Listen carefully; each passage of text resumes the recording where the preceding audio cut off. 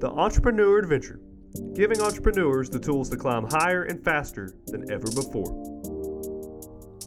I'll never forget seeing them draw it up there on the board. ESBI. The Cash Flow Quadrant from Robert Kiyosaki. And it changed my life because I knew, hey, I don't have to be an employee all my life. I can be an entrepreneur. You're listening to the Entrepreneur Adventure Podcast. I'm your host, Josh Melton, the side gig prophet, joined by my co-host, Chad Brown, the serial CFO. And today we talk to Casey Ryals, author of Last to Least, one of the most successful insurance agents in the state of Georgia and co-owner of Ryals Brothers Trucking, as we have the conversation about going from employee to entrepreneur, from dropping down from the E in that quadrant to the S, then to the B, and then finally ended up in that I quadrant. So today's conversation talks about the mentality shift. We talk about last to least, and we talk about how to make your next wise move. So here's the interview with Casey Ryals. Welcome to another episode of the Entrepreneur Adventure. We're recording here today in the Tax Shelter studio and honored to have an awesome guest with us, Casey Ryals. Welcome to the podcast, Casey. Hey, man. Thank y'all for having me. Terrible name for a studio, Tax Shelter Studios. You like that? The IRS is on their way, man. Impromptu sponsor I threw in there. I said I loved it on the way in since 1971, baby. Hey, you put the bug in my ear. Keep talking. Tell them more. I like this. I like the direction we're going here. No, welcome, Casey. We're so excited to have you. So many awesome topics to cover today. But before we get there, start us out. Tell us what you do. Tell us a little about your story. Fill in some pieces for us on who you are and what you're doing today. Yeah, man. I will tell you, I'm the most average guy y'all have ever had on this podcast. This is my MO.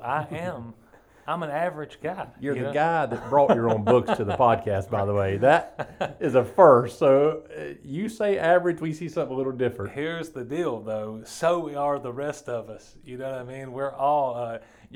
It's hard to be in the bottom 10% and the top 10%. That's only 20% of people. The rest of us are in the 80%. You know what I'm saying? So if we are going to talk about excellence and doing well and doing the best at what we, doing the best at all the gifts we've been given, a lot of times I want to hear from somebody who's been in the trenches like me. So, that's kind of why I wrote the book, because I did realize there is a genre of books that, will come out and say, hey, if you do what I did, you'll be rich and famous like me. And it's like, well, they were started in these set of circumstances that are unfamiliar to most of us. And so I just want to say, a lot of my circumstances were very normal, like a lot of probably people listening who have circumstances who are very normal, and say, man, how do we make really wise moves in the midst of those kind of circumstances? So, man, I started out really, I went to medical school way back in the day. I'm smarter than I look, Chad. So I went there, and I realized, I went all the way through in Medical College of Georgia. And sorry, I didn't mean for my face to be that surprised. That was, and I noticed you looked like I was. Surely not. I'm just kidding. Fact check, Kate. That's right.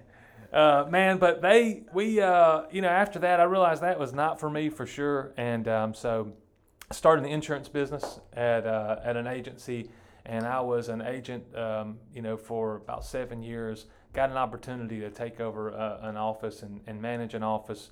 And then in our company, we can move offices, and I moved back to the one I started at. It's one of the largest offices in our company.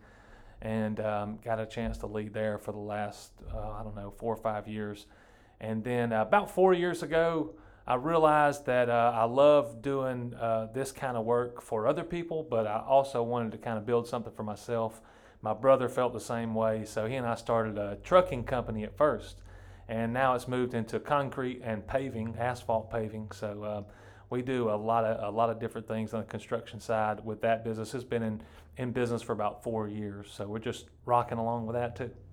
Man, I like it. So med school, insurance agency, trucking company, author, very average, like all day long. That's right, man. I tell you. Just as average as me and you, Chad, right? This is the average average Casey showing up. We're talking about Mighty Casey in a little bit. So one of the cool things, Casey, with your book, of which I was privileged enough to get like an earlier release of this thing, and it is good. Just as you say, we're used to seeing books about leadership from John Maxwell or John Gordon, and these guys who just seem a little bit larger than life. But when it comes down to it, most people can't get from like, I just need to learn how to manage me. That's right. Before I can manage teams and talk in front of people and all these things. And that's what your book talks about. So, man, I love the book. Thank you. Awesome. Last to least, you guys listening, check it out. We'll put it in the show notes, a link to that.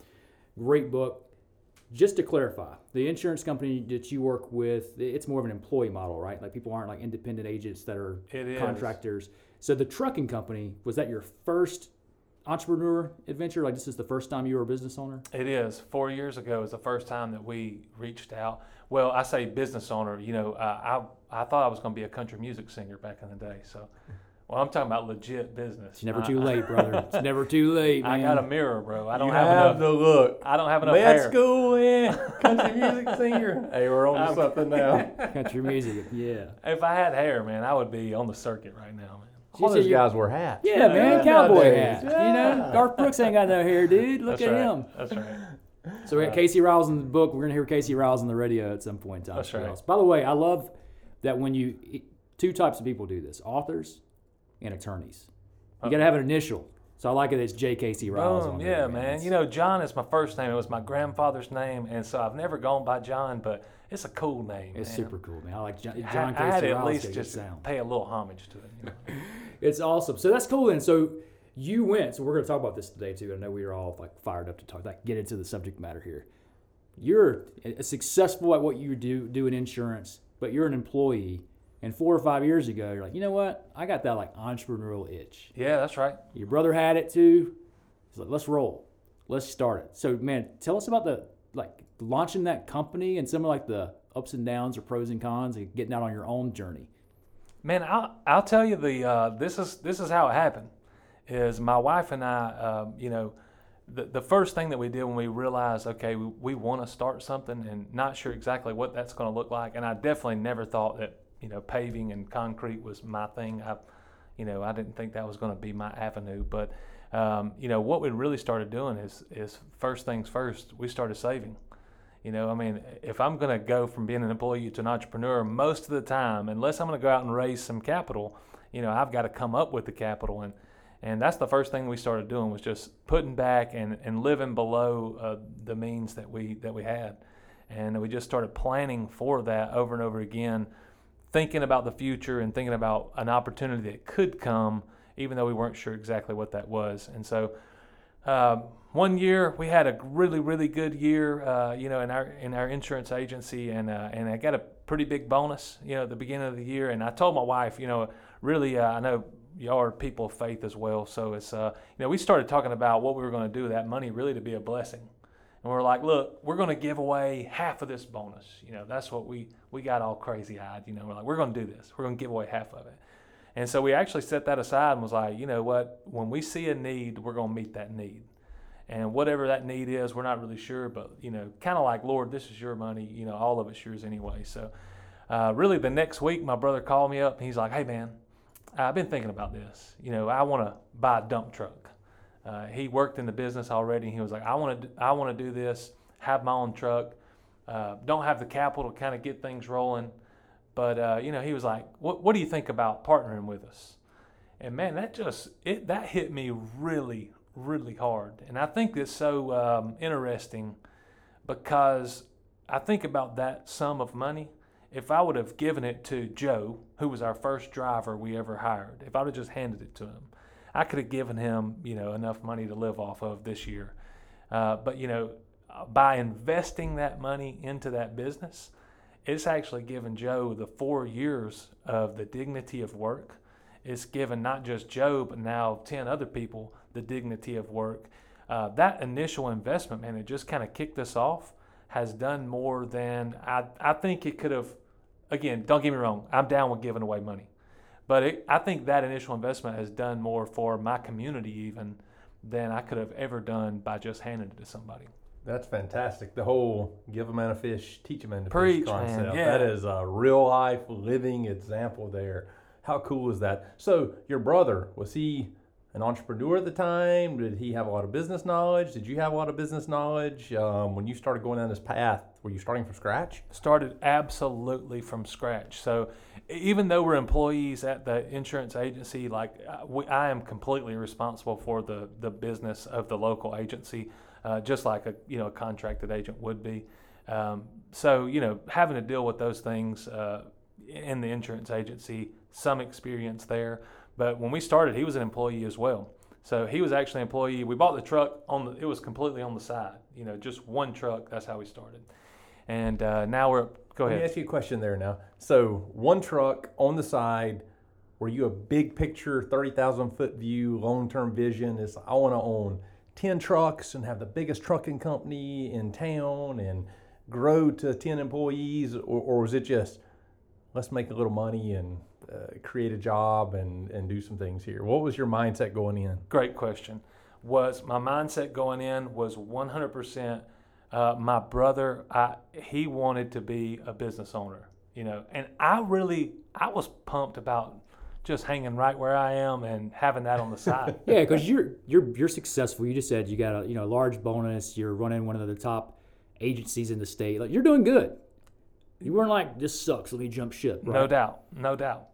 Our number one goal starting out, I always say, I talk about this in the book too, but just, what is my next wise move?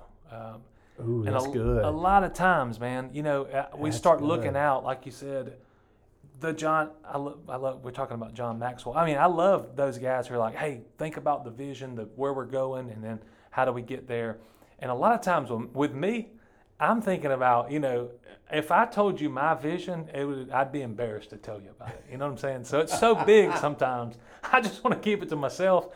So a lot of times I think in terms of, look, how we can get there sometimes is mystical.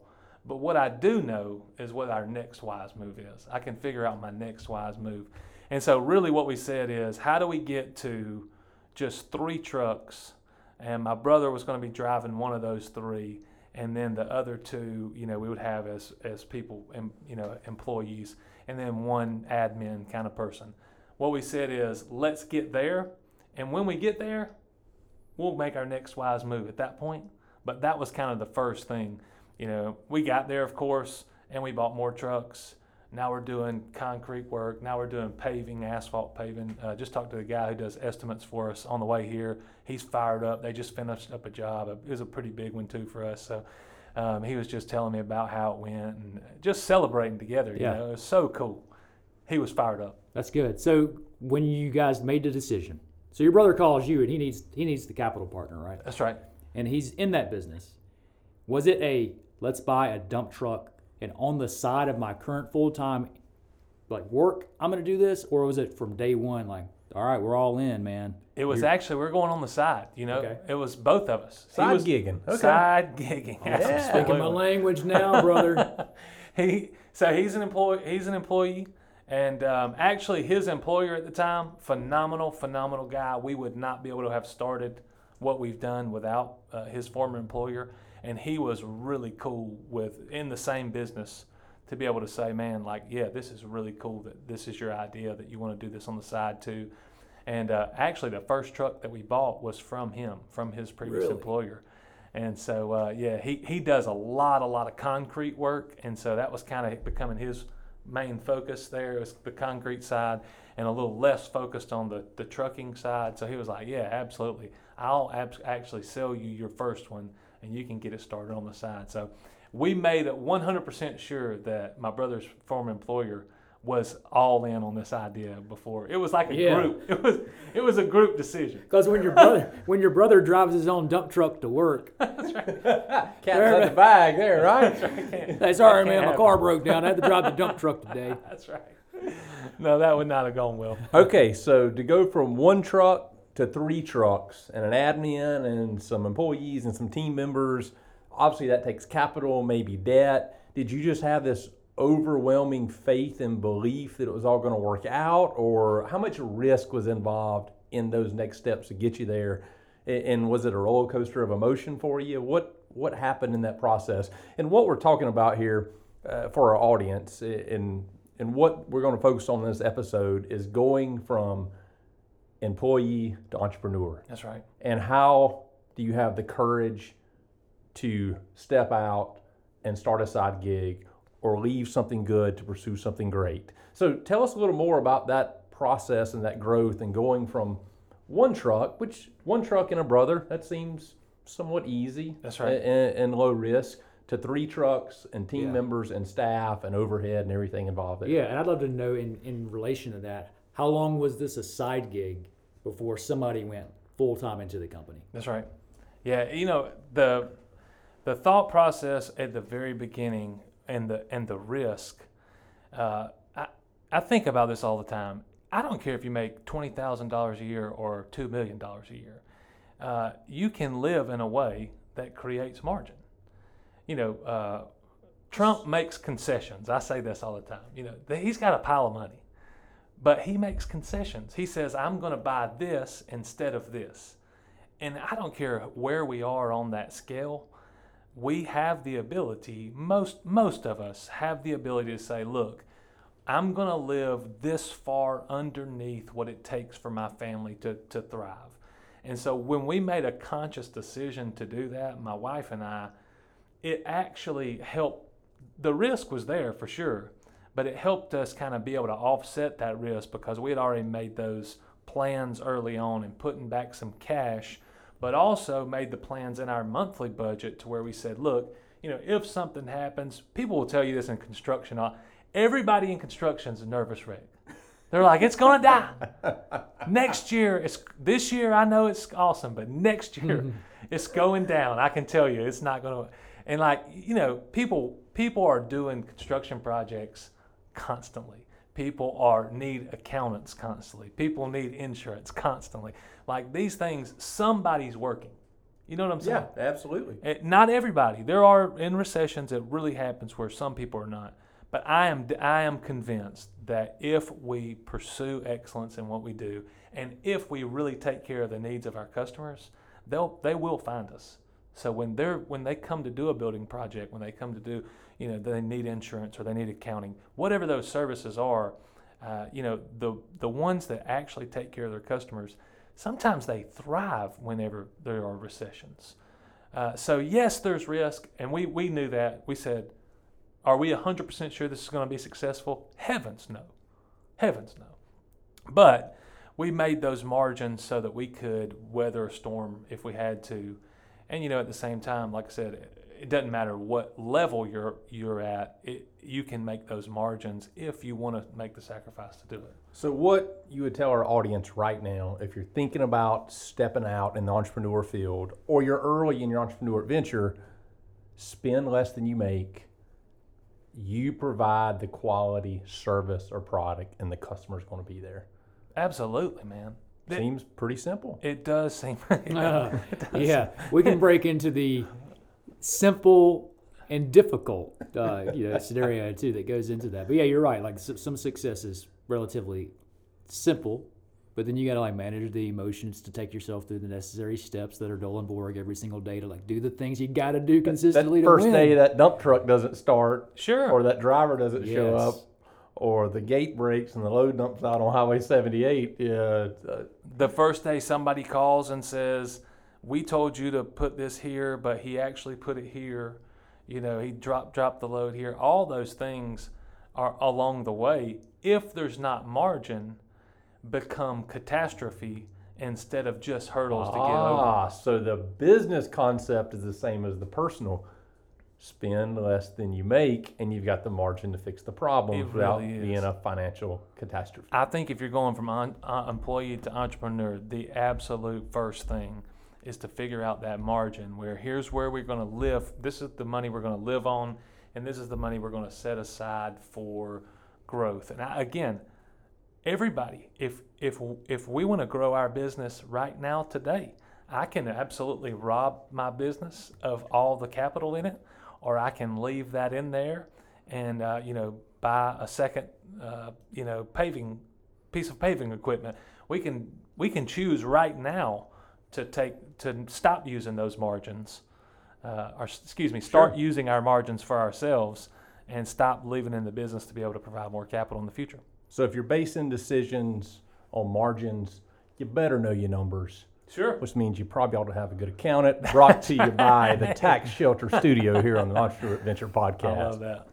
So you guys were in business for how long before either you or your brother is like, all right, one of us has got to go full time in this gig? That's right. How long was it? Yeah, it was the plan was for my brother, because he's already in the business. He knows what he's doing. Loves it too. I mean, like this is a very passionate thing.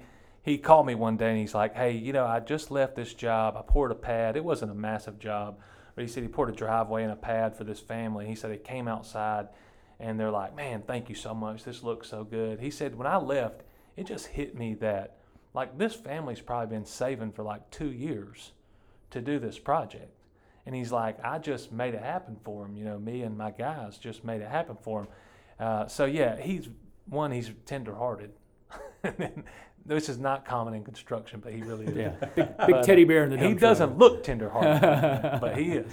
But yeah, man, that was a passion of his. So really, we saw an opportunity there to be able to help him get into what he's passionate about. And so I think it was about 2.5 years. Okay. We bought truck 1, bought truck 2, and then we're like, all right, it's number 3's coming around the bend. Are you ready to jump all in?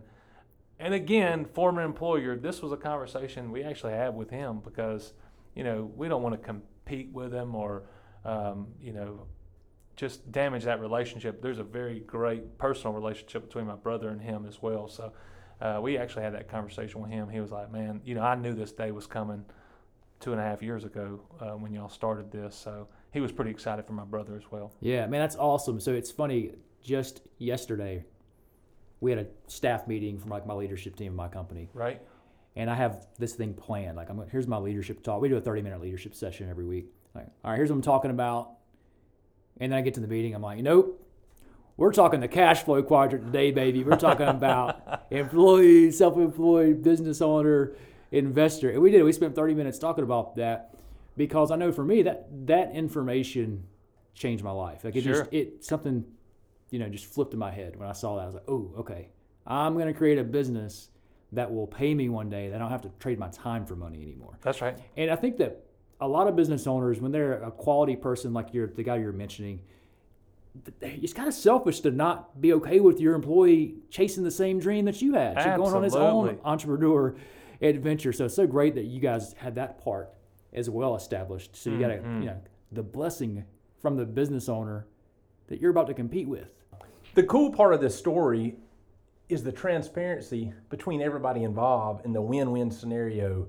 I see so many times on the entrepreneur side or the startup side or the employer side, there's so much secrecy in what's going on, or somebody trying to do something behind the scenes or thinks there's a problem if the employer knows or the employer knows what the employee is doing. And that's not the case.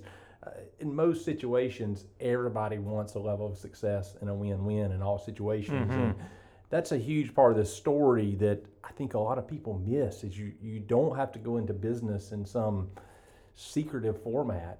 You can be open, you can share ideas, you can talk to your employer, especially if they're a great employer, and they may want to help you on an entrepreneur venture and to help support you along the way and create situations that's a win. So I love that piece of it. That's really cool. Yeah, and you're good too to recognize Casey and his brother being willing to be forthright instead of being absolutely. Kind of again what we were joking about, driving the dump truck to work, but being in the dark about it. So Casey, one of the things that we see with people who are going from employee to entrepreneur is that there is a completely different mentality.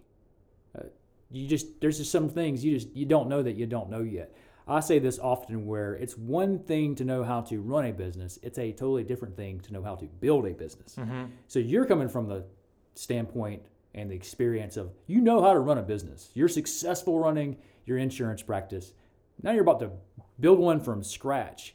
Tell us about some of the challenges you guys faced. And this is the funny thing too with this question is Casey is such a positive, mental attitude, like no excuses. We're going to figure it out. Some of the obstacles that most people face, you may not even recognize them because you're just so committed to winning. But talk about some of the challenges that you and your brother faced with shifting from, hey, we're entrepreneurs now. We got to build and manage and learn how to run this thing. Sure. And, you know, I think this kind of attitude is if you're going to be an entrepreneur, you have to have it. If you're going to manage a business, I think you have to have it as well. But to be the kind of person who says, I will figure this out. And I have people like that on my team in the insurance business. I have people like that on my team at Ryals Brothers. And, man, you know, it's like if you have that attitude, it's like, you know, whatever these pieces that come at me, I am going to figure it out. I'm going to take it piece by piece. And that's why I love just asking, what's my next wise move? I say that a lot, I guess, but sometimes when those pieces, like you said, you don't know what you don't know, but just from, you know, licensing standpoints and, you know, how to get permits and some of those things that as a manager or as a, you know, as an employee, you're never the one that has to take those steps. Then now you're thrown into the role to be able to say, okay, you know, I need to know how this project goes from, you know, zero all the way to finish. And frankly, you know, there's some things that we hit tomorrow, I still don't know what we're doing. So I'm going to have to be able to have that same attitude to be able to say, look, you know, piece by piece, whatever it is, I'm going to stick with this. And sometimes it just takes so much time. And I think that's what a lot of people are not willing to put in the time to be able to say, you know, like I don't watch TV. Somebody asked me like, how did you write a book with 3 kids and a couple businesses going on and stuff? I'm like, well, I never sit in front of the TV for 2 hours. So, you know, I would be writing at night sometimes, you know, typing out while we're laying in the bed. Allie and I are chatting it up. I'm thinking about these ideas, trying to get them down. And I think a lot of times just being able to put that kind of time into something that you absolutely have the capacity to figure out, but it just takes some time, just inch by inch, figuring out those things. Yeah, we had a recent episode where we talked about emotional intelligence and how important that is. And that's where one of the shifts happens. When you're an employee and you're running a business, let's say I'm a general manager for a restaurant, my name's not on the note. Like if the rent doesn't get paid, they don't come after me. I'm the manager. Right. That's right. Somebody owns that place. And he's like, you're now responsible for it. You can't leave work at work the way you could. Like when you have a job, you can leave work at work. Now we know great managers, great leaders, they do take ownership, right? They treat it like it's their own deal. Sure. But you don't, regardless if you treat it like your own deal or not, you don't lie awake at night wondering about debt collectors. You know what I'm saying? It's just a different deal to experience like that emotional pressures. Oftentimes I think with entrepreneurs, it's not just the time component, it's being able to manage and lead themselves with how they feel about things and where they'll teach themselves to think with some like mental fortitude. You know, like you got to be strong enough to know what the next wise move is instead of getting overwhelmed with how I feel like right now. Absolutely. At this very moment. Like I want to quit everything. I was like, I'm under this pressure. Zoom out. All right, big picture. I own this thing. I got to figure out, again, what's the wise move? Let me get out of the emotional moment that I'm in, take ownership for the whole process. So I see that as a big challenge. But tell us about some of the other things for you and your brother that you dealt with or that you faced when you're making that employed entrepreneur transition. Oh, I mean, one is not knowing the opportunities that would present themselves. You know, early on, we're like, okay, here's the plan. We get to 3 trucks. What's the next wise move? I'm 100% sure we should go into grading. I'm like, this is it. This is the next thing we should do. Because of the way these jobs are bid, I'm like, okay, grading is our next purchase, you know. And so I start looking for grading equipment, and Joshua, my brother, he's like, hey, I don't think grading's our next thing. And I'm like, nah, I'm telling you, I'm really sure about this. And so we keep on looking, and we hit wall here. And then when it comes to the paving piece that we do now, I was 100% wrong about what I thought we were. I thought that's where we were headed. And I'm like, all the pieces of the puzzle for paving just started falling into place, you know. And I think that's what's really cool about that entrepreneurial adventure is you can make a plan. It's wise to make a plan and think strategically. But then I think you do have to just keep your eyes open to be able to say, like, what kind of people are coming into my life? You know, the guy who I was talking about a minute ago, we were talking on the way here, has a lot of experience and knows a lot of people in the paving industry, and he knows it A to Z. I mean, all the way. So when he was interested in coming on board with us, you know, it's like when I see those pieces starting to come together, you know, we think people over process. So like when I see those people start lining up that they can take us in a certain direction, then I'm like, yeah, okay. That I thought the process drove us toward grading, but really the people that started coming into our lives drove us toward paving. And so that's why we just had to be able to shift at that moment and be able to say, and that was tough because early, you said what sort of struggle emotionally is if I'm thinking like, hey, I know this is the direction we need to go. And then I have to be able to pivot that and say, you know what, I was absolutely wrong this whole month when I was saying that. You know, emotionally, you have to be able to say, okay, you know, we were joking earlier, my best characteristic is I'm unoffendable. You know? Absolutely. So yeah. Being unoffendable, like when somebody is saying, like, no, it's obvious you said this is where we're going to go, but now we're going to go a different direction. It's like, yeah, that makes absolute sense. But if you're somebody who is highly offended, it's like, oh no, you know, I can't believe I can't believe I've been saying this for a month and now we're taking a different direction. You know, a lot of people would just take that opportunity to fold, like you said, or be stubborn and keep going toward the place where, you know, you don't have the people to do the projects that you are trying to achieve. So a lot of what you hear, a lot of what you read, follow your passion, follow what you love. Obviously, you didn't love dump trucks. You didn't love grading or asphalt. What would you say to a lot of the advice you hear for startup entrepreneurs and people looking to get into a side gig when all they hear is follow your passion or follow what you love and the money will come? That's not an experience that led you down this story and this journey. So what are your thoughts there? Kick me off of here if you want, but I think that's hogwash. I like it. Complete and total trash. Like, Careful, Casey. We're not unoffendable. We may hurt our feelings. We're tearing up over here. No, you sounded like you were agreeing with me, Chad. So I love you. Please I do. Yeah, don't kick right. me out of the tax shelter we learn building. more and more in college. You keep talking about tax shelter. If You I stay say here as long tax as you shelter want. enough times, can I keep stuff? I'll write you a big check here in about an hour. Keep going, Casey. So, man, I think it's trash, you know, and you do hear it constantly. Follow your passions, and I'm down with, you know, let's do things that are in line with our gifts and things that we enjoy. But really, and that's what last to least is. Last to least is saying, I'm not going to try to go from worst to first. I'm not a passion follower. I'm not going to follow my heart. I'm going to follow needs. And when I see needs, I'm going to meet needs. And this is what's crazy. You can become passionate about things if you see that you're meeting needs.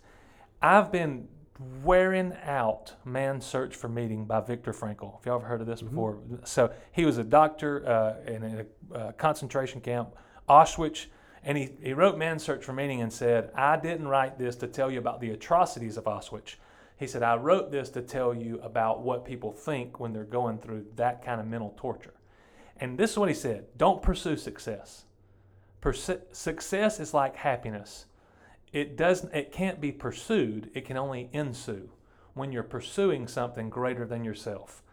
Man, I'm like, Victor, that's my guy right there, man. I wanted to hug him across time. Because I'm like, that is it. That's what last to least, that's what I'm so uneloquently trying to say. And last to least is stop pursuing success, pursue needs. If I pursue needs, and at the same time, just forget that I exist, my fragile ego exists for a little bit. If I can forget me and just pursue needs for a little bit, that's when I can make a massive impact in any industry, no matter how average I might find myself right now.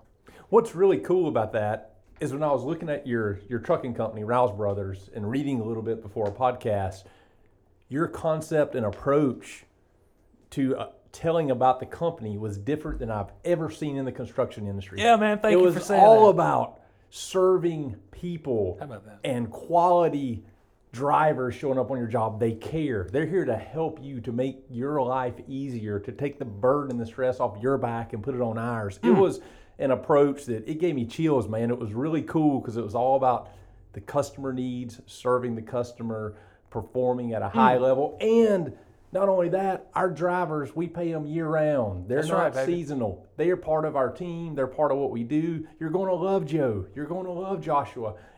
Reading that story was awesome, and I love how it mirrors with some of your thoughts there.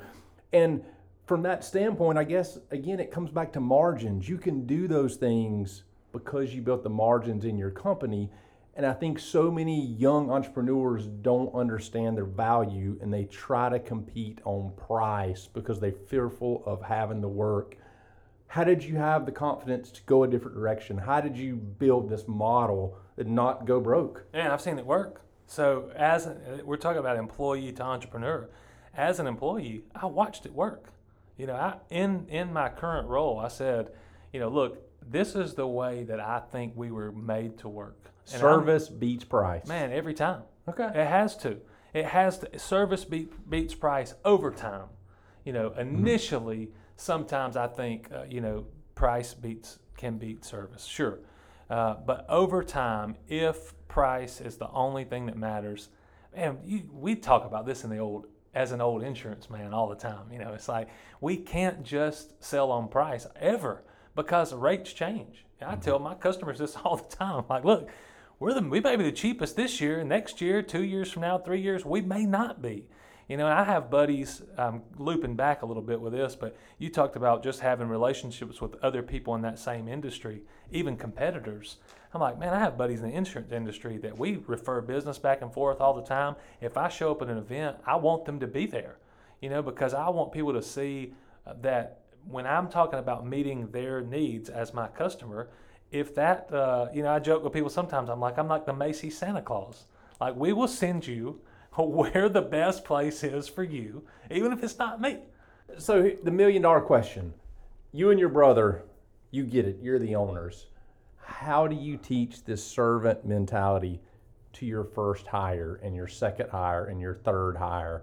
How are you taking this concept, having it trickle down, so not only you as owners, but your team of employees that you've grown to are delivering that message for the customer and are living what you're preaching? Yeah, because this industry is not necessarily renowned for its phenomenal customer service. Preach, man. That's what. So I was about to. We took a tangent about the logo, but the reason I chose the donkey, man, that's the original beast of burden.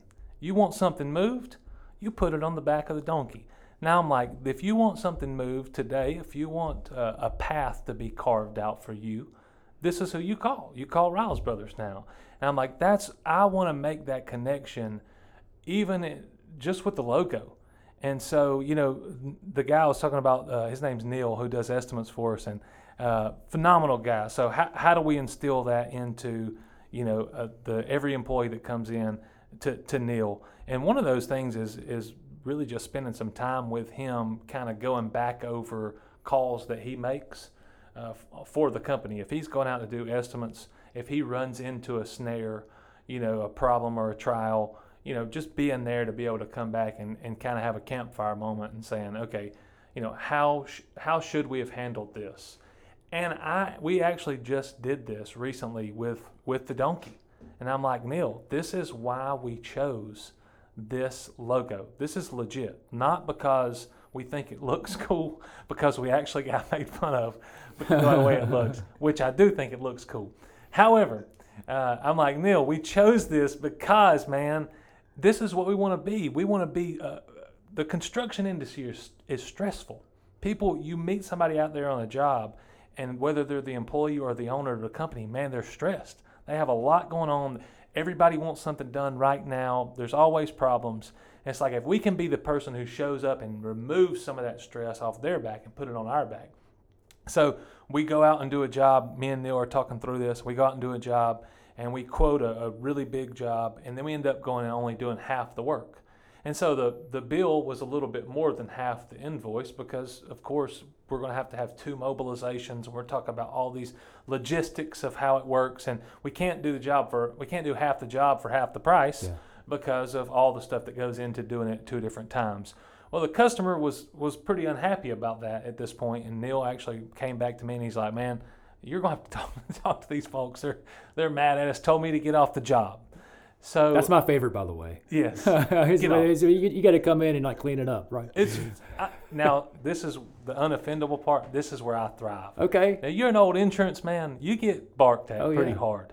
So when I love going into that moment. Like this is where I live. I'm like, give me the ball right there where somebody is terribly unhappy, and I want to see what we can do to take that stress off their back.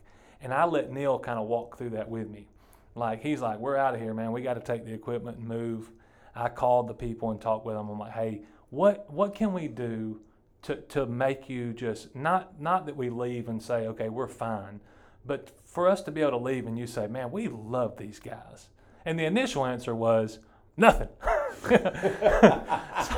get off my job site. I know, get out of here. And I'm like, no, man, and I appreciate you. I was like, I wanted him to know that I appreciate him, and I appreciate him, even one, giving us the opportunity, but number two, just having this conversation with me to figure out if there are any ways forward. And I'm like, no, we talked through it without giving a million details. We talked through it, and before it was over, we're doing more than the initial quote that we, had even put out there at the first place. We do all of the job that we quoted initially, and even a little bit more. But it's because we're able to take the time to make that phone call, and then be able to say, hey man, this is what we're really here for. Like we're really here to take this off of you, not put some stress on you.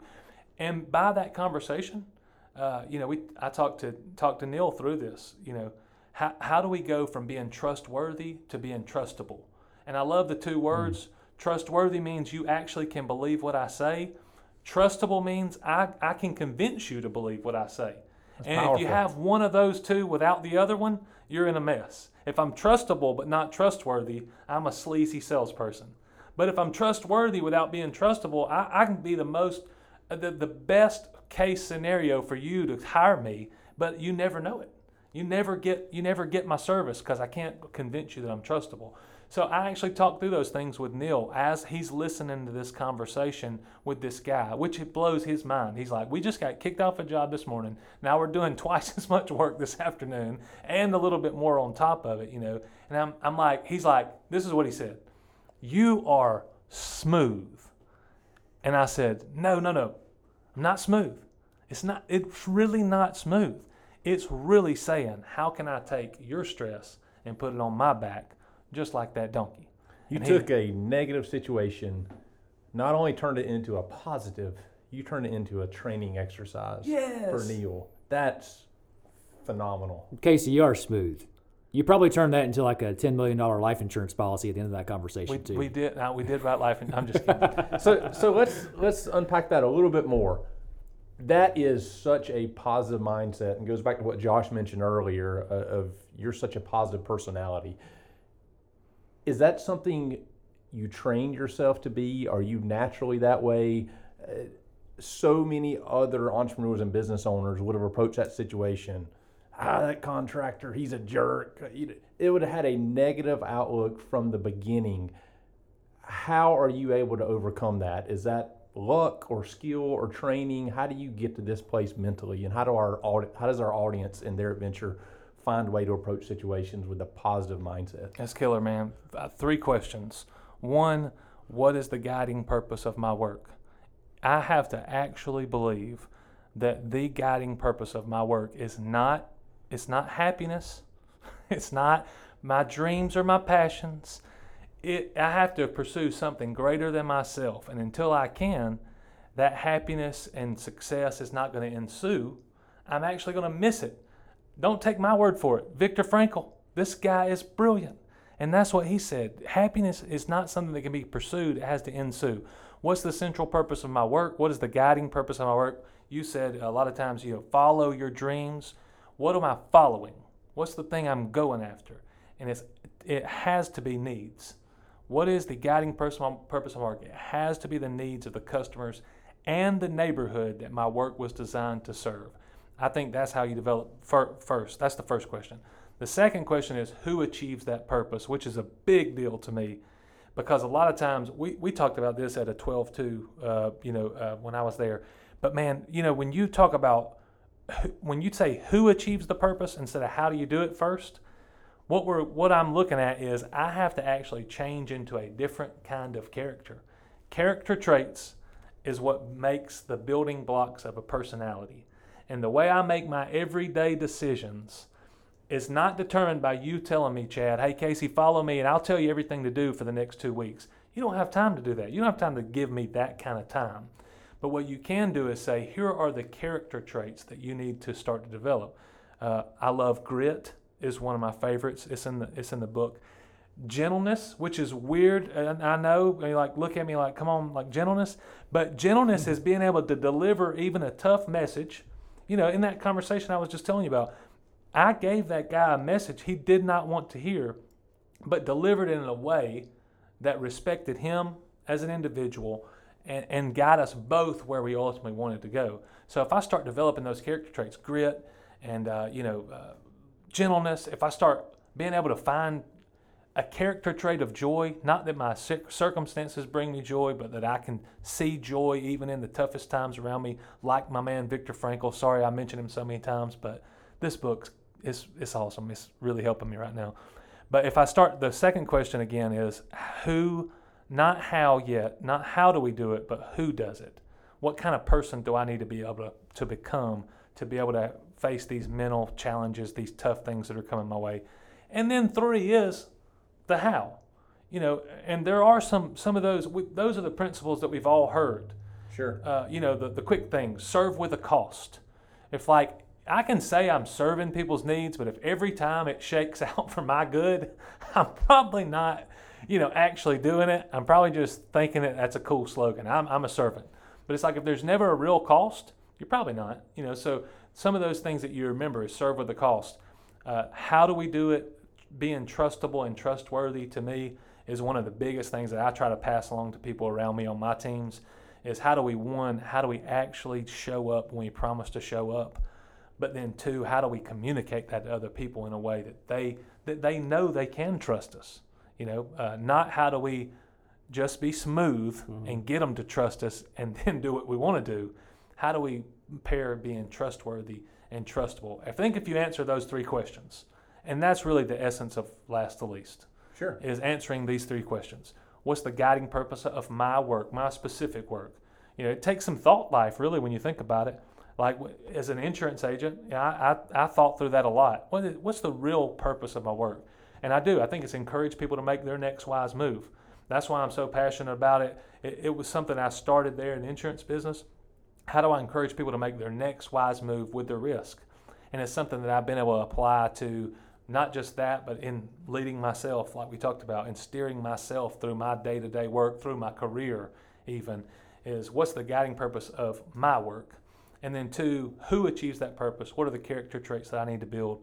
3, what are the actual actions that I need to take forward and make those daily practices? And if I answer those 3 questions well, man, I can't lose. So let's talk about one of those in a real life scenario right now. Sure, please. So you mentioned gentleness, and you mentioned serving the customer and the things you believe in. A lot of times as entrepreneurs, that's a place we get caught between and struggle. I live there. I live in that struggle. I care about serving my customer. I love my team. I love the people I work with. I become frustrated when my team doesn't serve the customer. And after training and guidance, I lose some gentleness as a business owner with my team. And so those traits, if I'm trying to build that gentleness trait, and I know on some level in the beginning, you're trying to tell yourself to be gentle to change your mindset and your personality. How do you remove yourself out of the emotion of, I really want to serve this customer, and hey, we just screwed that up. I'm frustrated, but I still got to be gentle. Is that something that's hard for you, or Bro, do you just train that over time? I struggle with that every day. Yes, I think it's so cool because when you think about it, and if you expect first I think it's recognizing if I expect gentleness out of my employees toward my customers, and yet I turn around and give them the opposite. It's like, come on, man! I'm telling you, like, do what I do, do what I say, not what I do. Fair enough. You know what I mean? Yes, So I think, that is just recognizing that first. But then, we talk about just how to develop those character traits, like gentleness, and there's just 3 quick E's, just so it's easy to remember. But the first, I just need it explained. I just need somebody to tell me what, a lot of times you look up the definition of a word and just kind of stew on that for a minute, and that can actually change the way you deal with people in itself. I remember one time we have 3 little girls, and right now they're 8, 6, 5, but at one time they were 3, 2, and 0. And so I just woke up ill every day. And I was thinking, man, what's wrong with me? I finally was like, okay, I don't know what's wrong with me. Allie was like, my wife, she said, I think you're angry. And I'm like, no, I'm not angry. She said, shut up. What do you know, woman? I said, I'm just frustrated. And then I looked up the definition of frustrated, and you know what it is? A little bit angry. It's like, yeah, I got to deal with this anger issue. Yeah. You did not tell Allie about the definition, did you? Of course I did. I ran straight to her, and I was like, honey, please forgive me. I did not. But no, if I look up the definition of gentleness, sometimes it can help me actually say, okay, here's the real. With gentleness specifically, I always think about when you go to the dentist, they blow that air on the side of your face while they're giving you that big shot on the other side of your mouth. And it's like, man, I notice, like, okay, this is something that I need and something that I have to be able to make me better. But at the same time, they're giving it in a way that I can receive it the best possible way. I think that's a good picture of gentleness. But then, after it's explained, I think I need a great example. And that's why I read books like Viktor Frankl and, stuff like people inspiring in the past who've done these things. People who you can look to as an entrepreneur and say, man, this person, this lady or this man built this business, and they did it in a way that upheld not just their customers, but even the people that they were leading. They were gentle with them. They gave them the information that they needed, but at the same time, they didn't just trample all over them. So I need a powerful example. That's the second E. But the third and most powerful is to have it experienced. So if I recall a time when somebody has actually displayed that kind of gentleness for me, maybe since we're talking about going from an employee to an entrepreneur, maybe when I was an employee and the business owner came and dealt with me in a way that he gave me or she gave me information that I needed, correction that I needed, but at the same time did it in a very compassionate and loving way. I think when we remember those experiences that happened in the past, man, it's a lot. It helps to develop those character traits right in that moment to say, I want to be able to do for them what was actually done for me in the past. That's awesome, man. You're saying that too. It makes me think of John Maxwell's. It says leaders, what is it? They know the way, they go the way, and they show the way. Man, yeah, so it's not about just pointing and telling somebody what to do or how to do it. So I love the 3 E's that you have there. And you did that. In the story you told us, you walked your guy through it. Mm-hmm. Hey, man, here's how I'm going to have to do this. Let me explain it to you. Like you were in it with him and showed him how to do it. So next time, he's probably not going to do it as well as you did it, right? But he at least has an idea of how it's done, and he can engage himself in it. He did call me the other day and say, hey, man, I told somebody about that donkey. I told him the whole story. Now, I didn't say it like you did, but I did tell him the whole story about the donkey. I said, that's my man. That's a win, baby. He was excited about it too, right? Pumped, and isn't it fun as an entrepreneur who has started to scale the business? Like, you got employees, and not only employees, but you got employees that are starting to buy in. That's right. And do it the way you want them to do it. Yeah, man. I don't know if there's anything more fun cool. than phone calls like that, where they're excited because they did it the way, right? The way you showed it, they at least attempted to do it that way, and to see their growth and their success. And then again, you get into that. I think what most successful entrepreneurs, and I say successful, not saying that they just built a great company, but they built a great life, because they realized the last to least concept. If I can look at this employee's best interest, and I can say, you know what, I don't know how long this guy will be with me. I'm going to invest in them. I'm going to encourage them. I'm going to show them the way to do it. And if they go somewhere else, that's great. Again, your story with your brother's previous boss. It's just good, successful people. Now, listen, I know we're wrapping up here. I want to, again, plug the book, Last to Least. Thank you. I think my first copy was paperback. This is a hardcover. That's legit right there. This is legit right here, bro. It's got the endorsements on the back. That's when you know you made it, when you got a hardcover. I'm telling you, it's legit. When you got a hardcover book, and a first initial in front of your name, bro, you know you've done it. So don't just take my word for it. Take the word of New York Times bestselling author Daniel Pink, who says this book, last at least, will help you make your next wise move. I mean, our listeners, they want to make their next wise move, Casey. So they're doing it. Not just Daniel Pink, though. Look up Daniel Pink if you've never heard that name. This dude's brilliant. Former governor of Georgia, Nathan Deal, also telling us that this is a book you got to read. So not just me and Chad who are saying read the book. It's high profile folks telling us read last to least. Yeah, man. I appreciate that. Casey Ryals, man, we appreciate you being here and just helping our audience to get. Most of our people are probably entrepreneurs, but they have that knowledge, right, of like maybe they're side gigging. Maybe they haven't made the plunge yet to go full time into the gig. So we thank you so much for being here with us today on the Entrepreneur Adventure. Thank you for joining us for this episode of the Entrepreneur Adventure. If you enjoyed today's conversation, please be sure to like and subscribe to the Entrepreneur Adventure wherever you listen to podcasts. Also, be sure to check us out on the web at www.theentrepreneuradventure.com and follow us on Facebook and Instagram as well. And remember, the Entrepreneur Adventure does not have to be traveled alone, but is a journey to be shared.